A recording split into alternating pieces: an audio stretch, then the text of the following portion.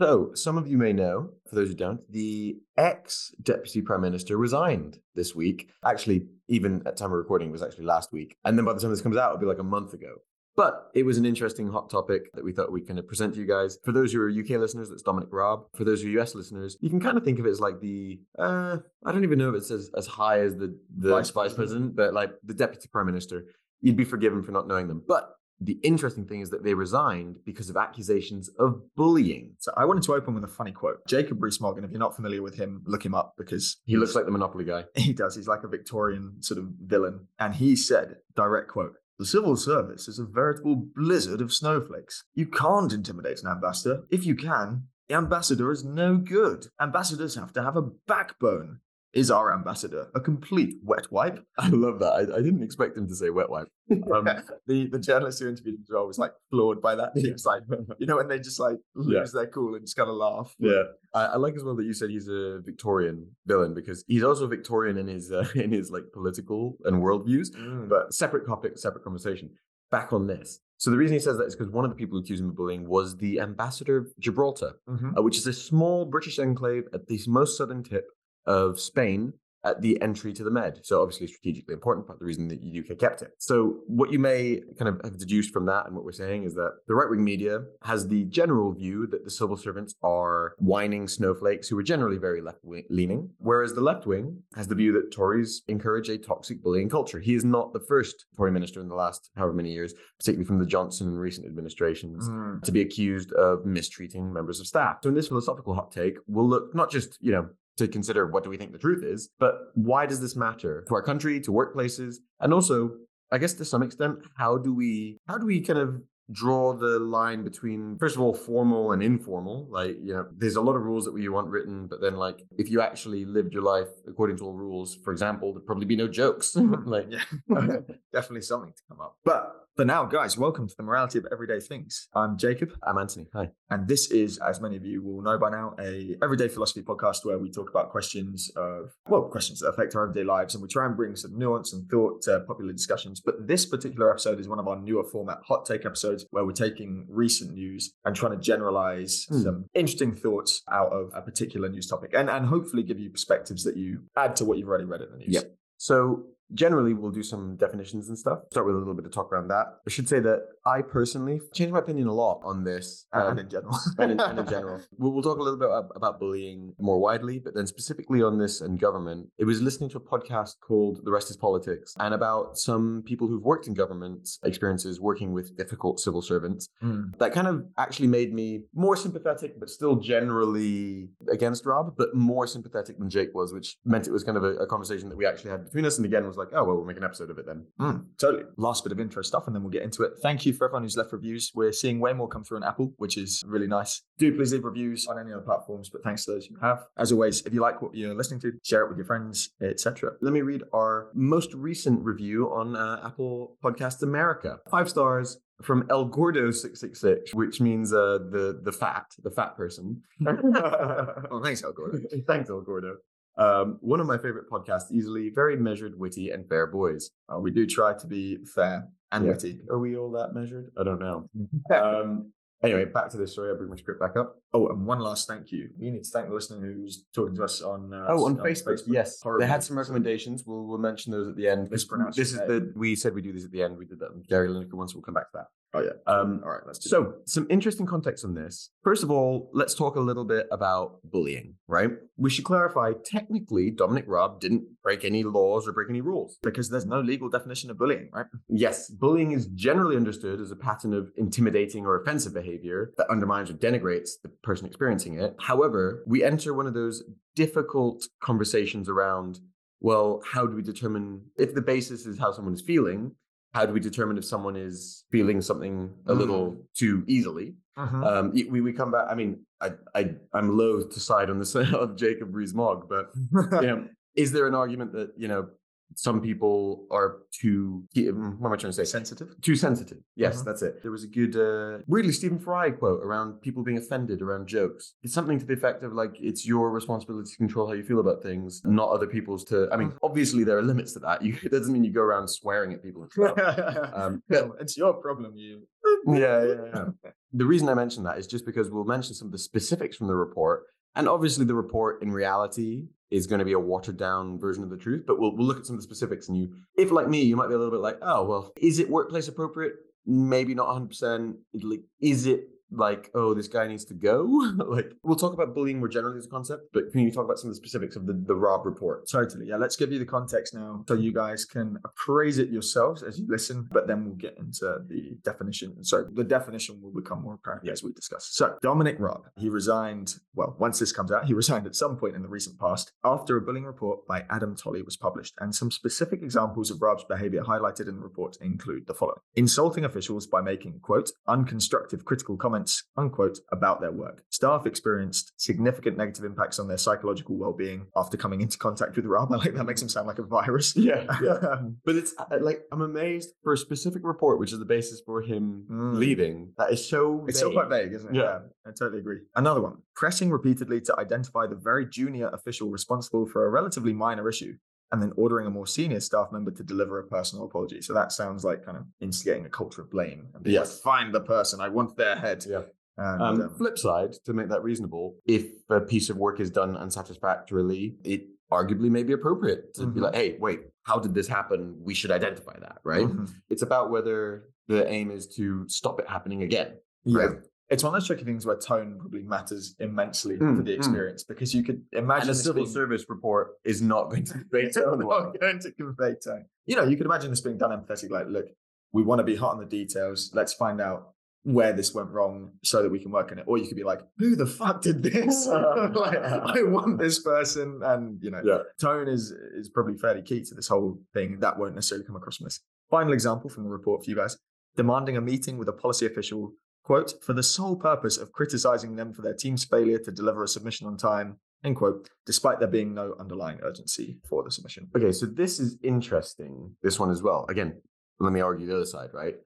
Quote unquote, despite there being no underlying urgency. Okay, it's a little bit annoying. We've all had bosses before who've asked us to do something and, you know, maybe you disagree with the timeline. But, you know, having now also sat on the other end of that, sometimes it's like, look, man, I don't know when I'm going to be free in the next week. So I need it done at some point that I can check it this week. And also, you know, maybe the thing that you don't say, but you're thinking is, I might need to send this back to you. So I need some buffer time in case this isn't done acceptably. So I kind of don't agree with how can something not be done on time and at the same time have no underlying urgency? The urgency is that your boss has told you there is a timeline for this to be done in. And it is ultimately his prerogative, right? Or her. That was actually genuine. Raab's in this case. Right. I was like, I got you. Not this time. Yeah, and I think there was another one. It was something about him describing something as like woeful and utterly useless. And again, that was one that kind of gave me pause, where it's like, is that my management style? Is it workplace appropriate? I think in the strictest sense, clearly no. But being practical, the other thing that you have to take into this is the kind of like, if we're being real people, like imagine we're talking about this at the pub. We're talking about civil servants. We're talking about bureaucrats who, in every country in the world, have a reputation for slowing things down, right? You know, I think a lot of people one of the things that was mentioned in this podcast, I was saying that changed my perspective on this a bit, was experiences of people either because they disagreed with it or just because they were not that fussed and you couldn't really get rid of them. And this is the other thing. I don't know how much power Raab has to move civil servants around or get rid of civil servants, right? Like we have the power to, you know, ultimately, if someone's not working, we can do something about their continued job with the company. We can fire them. Yes. I don't know why I was being around the bush here. Yeah. But I don't know how much he has the power to do that. I am sure, you know, this is just assumption, but I'm fairly sure it must be a thing like there'll be months of like, oh, well, they need several written complaints. And then like they need it to be ratified by another civil servant. And then all this stuff, right? In reality, like, yeah, you probably tons of red tape. Did the podcast give any indication of that with the one that you were listening to? His specific case? Yeah. Well, the problem is... Well, not his case, but in general. Because I looked into it and it's definitely... while it's easy to fire. Well, while it's very difficult to fire them, you can basically just move them to other departments. But again, there's probably limits. You know, I've not been in there, and I don't know how quick and how bureaucratic that process is. I'm going to give you my reading between the lines super quickly, just high at this point in the conversation. Probably they're being a little overly sensitive, a little bit difficult, probably just not doing very good work, etc. However, also on the other hand, recent Tory ministers, and particularly Dominic Raab, are getting this so consistently from every ministry they're working in. And I don't want to just lean on the no smoke without fire, but clearly like behaving in a way that's like, whilst not strictly illegal, it looks like he's probably stepping across the line a fair bit, fairly often. I'd imagine it could be one of those scenarios that self-perpetuates as well, right? Yes. Like once Raab gets a bit of a reputation for being difficult, civil servants probably approach him with more reticence, Yes. make his life harder. Exactly. And also we're probably more afraid to speak up, and that leads to bad decisions being made, etc. Yeah, it's a difficult one. So quickly on the culture that exists, two or three people recently who have had these accusations, Jake. Oh, I was just going to say one final bit of thing on Raab. So once this report came out, he did resign because, quote, as a man of his word, he said he would if the investigation found him guilty of bullying. Yeah. So he said he cooperated fully. He improved his behavior apparently since the investigation started because he was obviously being investigated. However, he did offer no apology for the bullying and he accepted no wrongdoing. He was just like, fine, the reporters found this to be the case. I don't agree, but I said I'd go. So I said I'd go if it's found that. And he does say, which is the defense you were just kind of repeating there, the civil service is undermined by very activist civil servants trying to block government. And that was his big frustration. Yeah. So some recent examples of other people, John Burkow, the speaker, if you're American, you may have seen the videos of him going, order. Order. The other one was Priti Patel, former Home Secretary, was found to have bullied civil servants, but the then Prime Minister actually defended her. Another bit of context, particularly for Americans or people who aren't that politically engaged, Rishi Sunak, part of his whole platform is, he's the current Prime Minister. Oh, I'm going to bring order. Between the lines, like, there's going to be some professionalism finally after 2 or 3 terrible prime ministers in a row, including obviously Boris Johnson, who, like, in simple terms, I actually don't mean this as an exaggeration, kind of like an English Trump in that, like, he's a bit of a joke. He kind of undermines, like, serious corruption, undermines respect and trust for politicians. So this was a very good example of, like, I can't be seen to not be doing this because it's very unprofessional. And then the other thing was specific to how Raab dealt with it.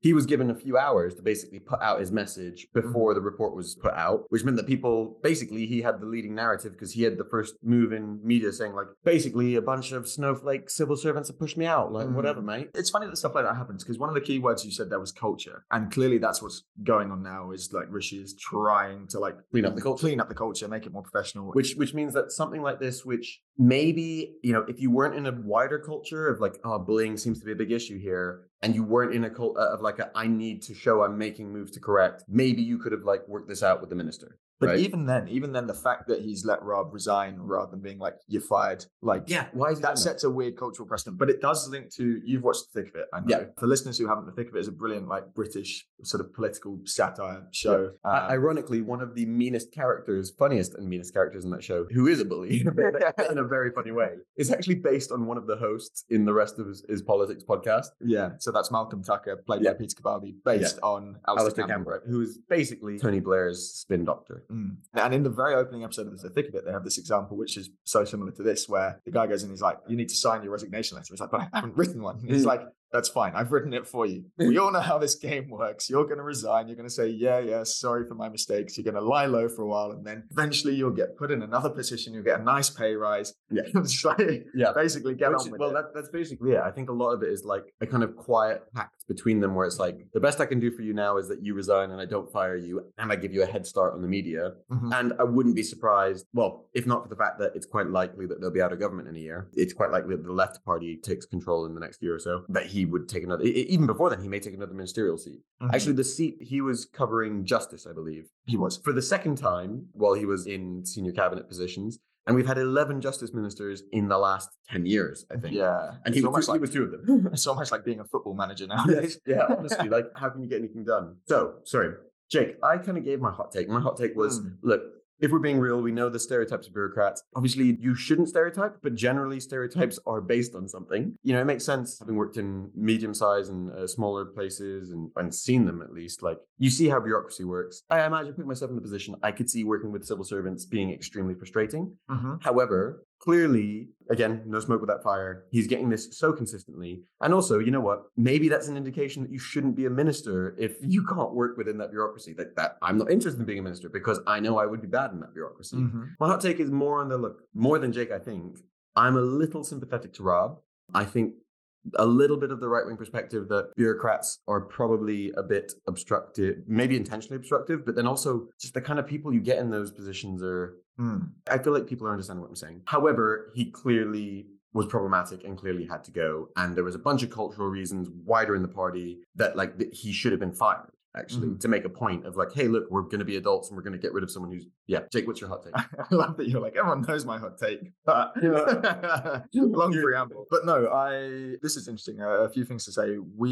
This so often happens with us that we'll sort of discuss this and we'll come from quite opposite positions. Then actually over time, I feel like we kind of convert, not swap so much as converge. One of the things that's interesting in the Raab case and the civil service case and context that's useful for you listeners who aren't already familiar with this is Ant and I run a company together. I think the thing that makes this very interesting is there's a management power dynamic. It wouldn't be as interesting if Raab was bullying people on his level, although the ambassador thing was kind of funny because Rees-Mogg's argument was like, this guy's supposed to be on a level with Raab. He should be able to hold his own, and he didn't. However, the key thing here is Raab is managing these people and he's intimidating them, and that I think is one of those things where the problem is it creates a culture that's not cohesive to doing work, because then people can't tell you the truth because they're scared of you. Exactly. Culture is the big word. Because here's a funny example. Sorry to interrupt. I remember I was reading something about Putin, and basically they were making the argument that like Putin genuinely doesn't know what's going on in the world because he doesn't read like mainstream news, because he doesn't want to have any phones or anything like that or be given outside stuff. And then everyone he's surrounded by is so scared of him,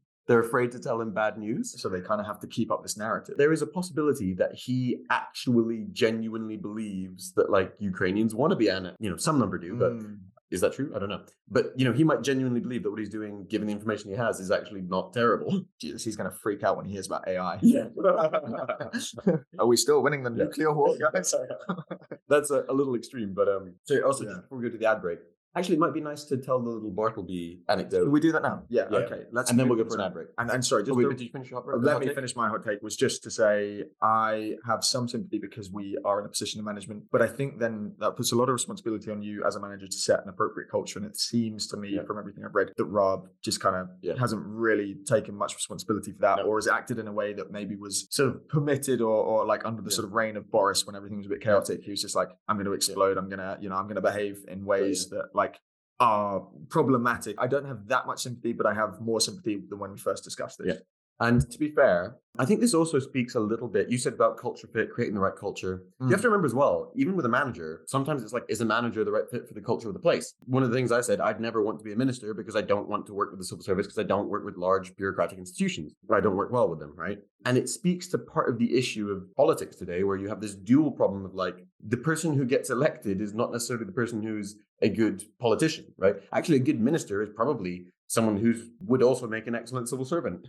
There's an amazing Douglas Adams quote, which goes along the lines of, all too often, it's the people who most seek positions of power that are those least suited to them. Yeah. I mean, it's really just a rephrasing of Plato. But yes, what did Plato say? Something to that extent. When he's like creating his ideal thing in, oh my God, what's the name of his? The Republic. The Republic. When he's talking about the Republic. Yeah, one of the things is like virtuous people. And one of the things about being virtuous is that you don't seek, you're virtuous for the right reasons. You're not seeking power. That probably was an inspiration. Yeah. Jake, well, I guess it's just to highlight our anecdote, our perspective, tell us a little bit about the story Bartleby. I will. This is a good thought experiment. So the key thing we're looking at here is what's the line between sort of bullying and strong management, and how do you deal with insubordination and resistance? And Bartleby was by Herman Melville, who's the guy who wrote Moby Dick. It's called, full title, Bartleby the Scrivener, A Story of Wall Street. It was published by Melville in 1853. It's actually brilliant. I read it last year and I really, really enjoyed it. It's so short you can read it in like 2 hours, maybe less if you're faster. The story is narrated by a lawyer who hires a scrivener, a cleric basically, called Bartleby, to do copying work in his office. Now, originally, Bartleby's really diligent. He's quiet. He keeps his head down. He gets stuff done. The lawyer's kind of impressed. And then at some point, he asks him to perform a task outside of his usual duties. I can't remember what it is. And Bartleby simply replies, I would prefer not to. And that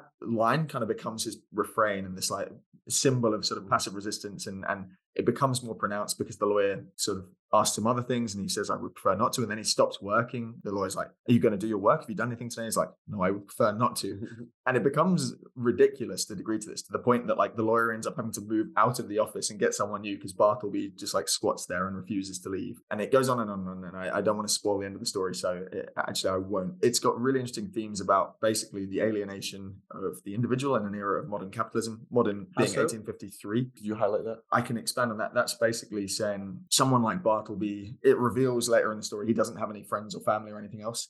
He is the epitome of like the cog in the machine, and he's just there kind of getting on with things and getting more depressed, and then the end is just like so him being I would prefer not to is his way of basically capitulating to all that pressure. It's his last form of resistance. It seems to be the message. So the other theme is the limits of human agency in the face of an oppressive system.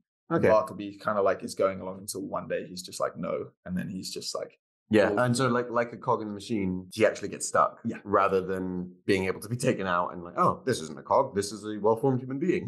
exactly. It's a sad story. It's a very sad story. But in this case, it relates interestingly to the Raab thing because Bartleby, I guess, could be seen as the epitome of Passive resistance. Yeah, and a sort of civil servant blocking things. And you know what? I read something. This is funny. Sorry, guys, this is TikTok nonsense. But someone posted some video. It was like, apparently the CIA has like a guide on how to obstruct large bureaucratic institutions from the inside, because obviously they try to get people in, whatever government things and other governments, try to things. And it's like call lots of meetings, like suggest that people check whether work should be done before doing the work, and lots of things like that. And they're like, this is how charities and the government is run. Is the point of this TikTok video. And like on the one hand, I was like a little dubious of stuff that sounds conspiracy theory. On the other hand, I was like kind of accurate. We've seen enough big corporates that we've come into contact with where people just behave that way anyway. And that sort of behavior seems to be rewarded because people are looking busy is actually how people adjust. Looking busy is much more important. And like I have civil servant friends who are like, oh, I'm thinking of going into the private sector. And what would you do? And so what do you do now? And then they kind of talk for a bit and like nothing makes sense. And then at some point you're like, oh my God, you do nothing. Like you emails around and shuffle paper. Like, sorry, I'm being really negative. As you can tell, I'm not a big fan of big bureaucratic institutions. This is why Jake and I run a company of soon to be 20 people. Exactly. The Bartleby thing, just to look back to that, one thing that's really interesting, so it's got a classic kind of unreliable narrator. If you've read Gatsby and other stories, you're sort of familiar with the concept. The lawyer in it, you obviously only get his perspective, and he consistently upholds this image of himself as like, I'm a reasonable man. And it's funny sort of then watching that be tested by Bartleby. So like, there's times where he shouts, there's times where he decides he's just going to ignore Bartleby. He basically tries every possible tactic he can employ against Bartleby's resistance. And the whole time he's just like, I'm a good man. I'm doing the best that I can. But it's just, endlessly frustrated. And it does make you think when you read it, like what would be the appropriate sort of recourse in that situation. And I'm not saying that Raab has encountered people literally this extreme, but it's a fun anecdote for the topic, right? It is. Maybe again, we're not saying he's in the right. We're not using this as proof. Yeah. But like it's a little note to be like, oh, what happens when you are faced with resistance on a level that you don't have the ability to change much about. Let's go to a quick ad break and then we'll come back with some more thoughts. Another day is here, and you're ready for it. What to wear? Check. Breakfast, lunch, and dinner? Check. Planning for what's next and how to save for it? That's where Bank of America can help. For your financial to-dos, Bank of America has experts ready to help get you closer to your goals. Get started at one of our local financial centers or 24/7 in our mobile banking app. Find a location near you at bankofamerica.com/talktous. What would you like the power to do? Mobile banking requires downloading the app and is only available for select devices. Message and data rates may apply. Bank of America N.A., member FDIC. The longest field goal ever attempted is 76 yards. The longest field goal ever missed? Also 76 yards. Why bring this up? Because knowing your limits matters, both when you're kicking a field goal and when you gamble. Betting more than you're comfortable with is like trying a 70-yard field goal. It probably won't go well. So set a limit when you gamble and stick to it. Want more helpful tips like this? Go to keepitfunohio.com for games, quizzes, and lots of ways to keep your gambling from getting out of hand. Hi guys, I'm here. Jake's here too. Welcome back. Quick one. We may have mentioned this before in previous episodes. I want to mention the term constructive bullying. This is a bit of a joke in the office because we were talking amongst ourselves once. We were talking about social pressure. I can't remember the specific context. It was someone dyeing their hair blue. Yeah, which I have no issue with. I just mentioned, it's funny, it all stemmed from this. I was like, oh, but have you thought about what that says? And they're like, it doesn't say anything. And I was like, everything says something. Like, it's saying that you think it doesn't say anything, which actually is saying something. It's kind of meta. It's like, oh, I don't care. It's like, no, it's you actually actively trying to communicate that you don't care, which is caring because you're communicating something. So we were having a discussion and it kind of led to this thing of like people having external pressure on their decision making. And I kind of used the term constructive bullying, which I now realize was ridiculous. Because although it stuck as a phrase. It did say, it's an internal joke because I said something that was stupid. The point of that was just that the semantics of bullying, by sheer definition, is that it is too far. But I think it relates a little bit to our ghosting episode, right? Mm-hmm. Where you talked about the psychologist who said, like, you should care about what other people think. The whole, like, oh, I don't care what other people think. Then the whole comforting thing about that, it's too far. It's a sign of psychological well-being that you're able not just to sort of understand and empathize with what people think, but also to, like, anticipate that. And actually, it's very much human nature to be like, oh my God, what did I say? What does that mean? People think about me and blah, blah, blah. And being able to do that to like multiple levels is actually a sign of real social intelligence. That was the psychologist argument in that particular episode. And basically that it's not that you shouldn't care about what other people think. It's that you should be able to determine what is not worth caring about and what is worth caring about. How much to care. And my point with the constructive bullying was sometimes negative feedback is actually useful. And rather than being obstinate and being like, I don't care what other people think, we should actually take it on board and be like, either, oh, I'm okay with other people thinking that, it doesn't bother me, or that bothers me.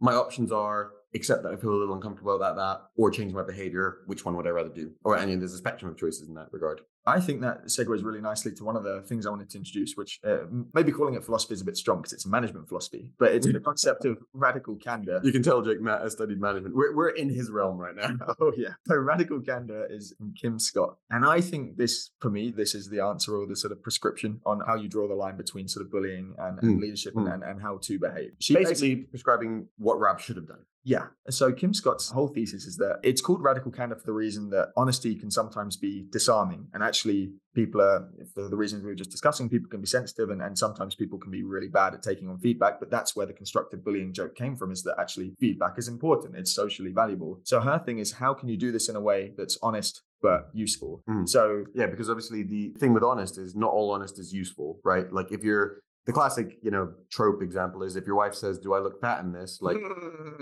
saying yes is probably never the correct answer. You don't look, you never look.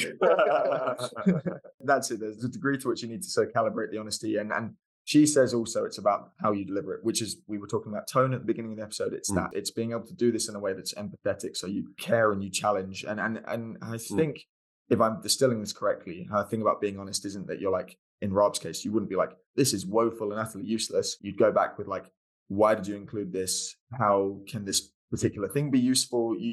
I think the point, because that's even being too kind. I think the point of her thing with being the radical part of the candor is, it's not that you can't say, hey, actually this work wasn't to an acceptable standard. Oh, you totally can say that. Yeah, but the way that you communicate that is, say for example, he was pursuing this junior person. He'd be like, maybe you talk to the manager and say, hey, look, I think it actually might be useful that we have a word with whoever produced this. Actually, the work wasn't acceptable. And we need to work out like, why is this the case? Is the person not capable? Is the person not ideologically aligned? Let's set out some of the options that we have for doing better here. Or if this isn't going to be possible, let's talk about moving them to another department. That would be a non-bullying way of dealing with the same problem. Exactly. And I think all of us in our sort of calmer states are able to see that that's like a far better way of dealing with things. But human beings are emotional. Well, I mean, to his credit, and also to the credit of some of the people being bullied, we're talking about extremely high stress situations. So we're talking about the ambassador to Gibraltar, which is like on the end of Spain, and we're talking about dealing with Brexit, right? And so you have Raab, one of the tropes of the Johnson era Brexit people was that they were just asking for nonsense stuff to happen. And so maybe the ambassador is like, this isn't possible. And Raab says, well, make it happen. And then the ambassador's like, but one, this is stupid. Two, I can't. One of these things, some mix of them. So there's something there. Exactly. That's radical candor. And I think it sums things up really well. Humans are emotional. So it's easy to see why. And in stress situations, like you say, people lose their cool and people shout. But I think all of us, and probably you guys, if you're in a calm situation, when you listen to this podcast now, you can see, obviously that would be a peripheral style of management. A couple of ones that we can talk about really quickly. One would be Kant and deontology. One of our favorites. Yeah. I mean, we can be super quick on Kant. Like bullying is a violation of moral law, probably, because it requires individuals to treat others as ends in themselves and not just as sorry. This must be the other way around. Right? His moral law says we should treat others as ends, not merely as means to an end, and bullying would invert that. Well, it depends on why you're bullying. But if you're bullying because you think it's going to get people to work better, then yes, you are treating them as means to ends, and you are doing something unfair, something we wouldn't say you should do in its own right. You could actually see, one of the things that might make you sympathetic to Raab is a utilitarian perspective, where you're like, if you have this view that civil servants are a big bureaucracy, and actually culture of fear is the only way to get them to do anything. I'm not saying that's true, but if you have that perspective, you could see some argument where it's like, this is the only way to make it happen. I could imagine this stemming from like Johnson made his career in media, and newsrooms are famously kind of run in that style. Exactly. Raab has been close to Johnson for a long time. Like we're saying, the thick of it, like maybe there's a stereotype that you feel like you're living up to, and this lack of understanding that's not how things are done anymore. And you think this is how I get results. So there could be some genuine misunderstanding there. Maybe I'm not justifying on that basis. I don't agree with it. It explains it rather than justifies it. You could, I'm trying to think of other examples where, basically you could kind of have a bit of a Machiavellian perspective where Machiavelli, for those who don't know, wrote The Prince, and it was basically advice to people running countries, states. He has a lot of things that seem really evil, But actually, his whole thing is like, no. The aim is to maintain order. Similar also with the Chinese political philosopher Shang Yang. It's all about, no, maintaining order ultimately is the most important thing. It's the best for everyone. And actually, sometimes you have to be a terrible person to maintain order. So one of Shang Yang's thing is like, punish people terribly and punish everyone equally. It's radical candor without the empathy. It means well, because ultimately it's like, look, like, we're talking about these people come from times where it's like, if we don't have order and manage our state well, we will be marauded and pillaged and raped. So actually being a bit of a mean leader is nothing on the scale of, so it's all kind of weirdly coming from a good place. I do not mean to kind of justify Raab's actions, but there's some argument that maybe he's kind of taking this political philosophy and utilitarianism, and it's like, look, if my only option, because I'm in such an obstinate bureaucratic institution, is to be personally horrible to people in order to motivate them to do things for me, you could justify that. Is that a fair perspective? Probably not. Again, I mean, as you say, these are explanations rather than justifications, and these kind of literary works have inspired leaders for centuries. Well, I mean, there's, for example, Chairman Mao had written in his younger years in admiration of Shang Yang, and you could see, I mean, Chinese political philosophy today is a mix of legalism, which is from this guy, and the idea of like, basically, everything is about efficacy. The arts, writing, all of these things are wasteful. They are parasitic activities of the elites, which to some extent we can still see in their culture today, although they also have great art as part of their history. And then the other part would be Confucius. It's kind of contrary to this. So it's kind of a balance of these two things. When you say Confucius is contrary, that's because his approach is more... Confucianism is more like, family matters, whereas Shang Yang would be very much like, family is an incentive against the state, so we should break up families. Gotcha. As an example. But yeah, it's a more human and poetic sort of approach generally. Two other philosophers I'd like to introduce you to finally are Michael Key and Jordan Peele. This will be in our, we don't really do the newsletter anymore, but it is a very funny sketch. There's a funny sketch. So Key and Peele, obviously comedians, and the relevance here, just to link it in, is you talked about people being in high stress situations. So Raab is, basically sort of vice president, not quite, but ex-deputy prime minister under a lot of stress. This Key and Peele sketch is basically a school bully who's like sort of radically aware of what's going on in his own head. So he like starts the sketch by beating a book out of this other kid's hand. He's like, "Hey man, what'd you do that for?" And he's like, "I do that because I'm struggling at school and I'm reading to a 3rd grade level even though I'm in 6th grade. And when I see people reading for fun, it really angers me. So then I get mad and I have to act out." And he's like, "Wow, thanks for opening up to me, man." He's like, "Don't you dare." And then his dad arrives and his dad's like, "I'm going to drink because you remind me of your mom." And yeah, it's all like this kind of funny, radical candor. It's basically like a meta thing where the bully is at the same time explaining, as a psychologist would, why they are bullying. It's like super self. Very funny sketch. Check it out. We've kind of gone through all the content here. I suppose we've done this to some extent already. I'll sum up with my view really quickly and then add anything that you've got. I would say, in Raab's defense, context matters. We've talked a lot about like reasons why you could be sympathetic. I think it's maybe too easy to just characterize him as a bully and say that's it, because there's stress, there's difficult people, there's all these things. That said, my view kind of remains that the radical candor approach that we brought up is just a more effective way of managing people, or I believe, if not a more effective, at least a more moral way of managing people. And this is a morality podcast after all, and we are managers and we try to live by those principles too. Raab could obviously have moved people around. So given he has that recourse, it seems a little bit unfair to just sort of treat people aggressively when you do have the option of being like, if someone really, really disappoints you to the point that their work is woeful, you could move them. I don't think generally there's that much of an excuse for aggressive behavior, or at least not in the sort of pattern level that you would describe as bullying. There's obviously, people are humans, they're emotional, stuff happens. You can excuse sort of one-off outbursts, but I think the problem with Raab is that this is a pattern, this is a persistent sort of theme of behavior, and I think that's where it's worth calling out. It's not worth making exceptions. The last thing, and we talked about this already, is that, when you're in a position of power, you don't really want to have to lean on intimidation to get things done. That was a sort of style of management and has been probably for centuries, but I think in the modern day and age, it's probably not the way to get things done. And Rishi is visibly he's been weak there. Yeah. He's clean up, but he's been weak there. What would you say, Ant?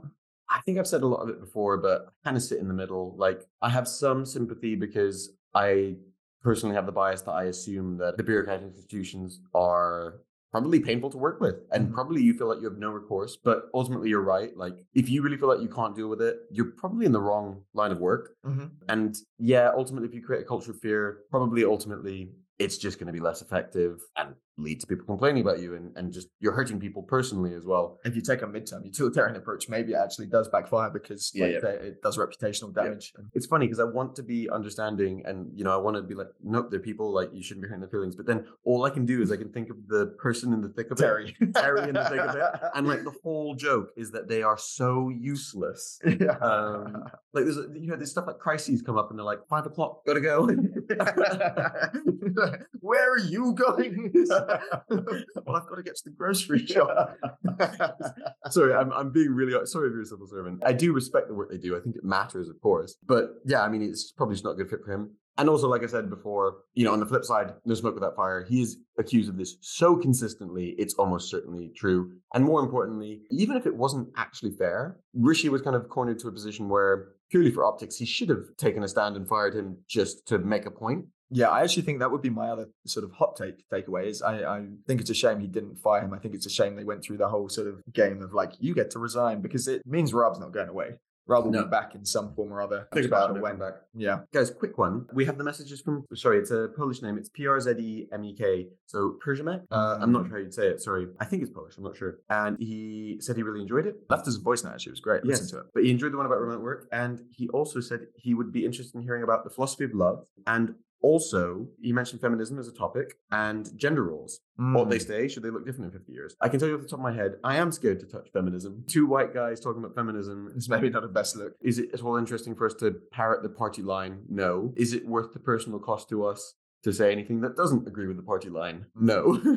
Sorry to hate on that. I'm conscious of our personal context and the things we are and aren't well suited to speak about. Love is very interesting. Gender roles more generally, I think we could touch that. Gender roles would be interesting because I think it's one of those everyday issues that people are sort of increasingly discussing. Like you say, I mean, we just have to be sensitive to our position when we do get into talking about these things. Yes. But guys, that's everything for now. Really great to do this again and look forward to hearing more from you guys. If you are interested in hearing about love, if you're interested in hearing about relationships, if you're interested in us branching out of philosophy into kind of more everyday things and management philosophy, and maybe business, hearing more about our work, do let us know. Thank you very much, guys. As always, please share, please leave reviews, and please send us your feedback.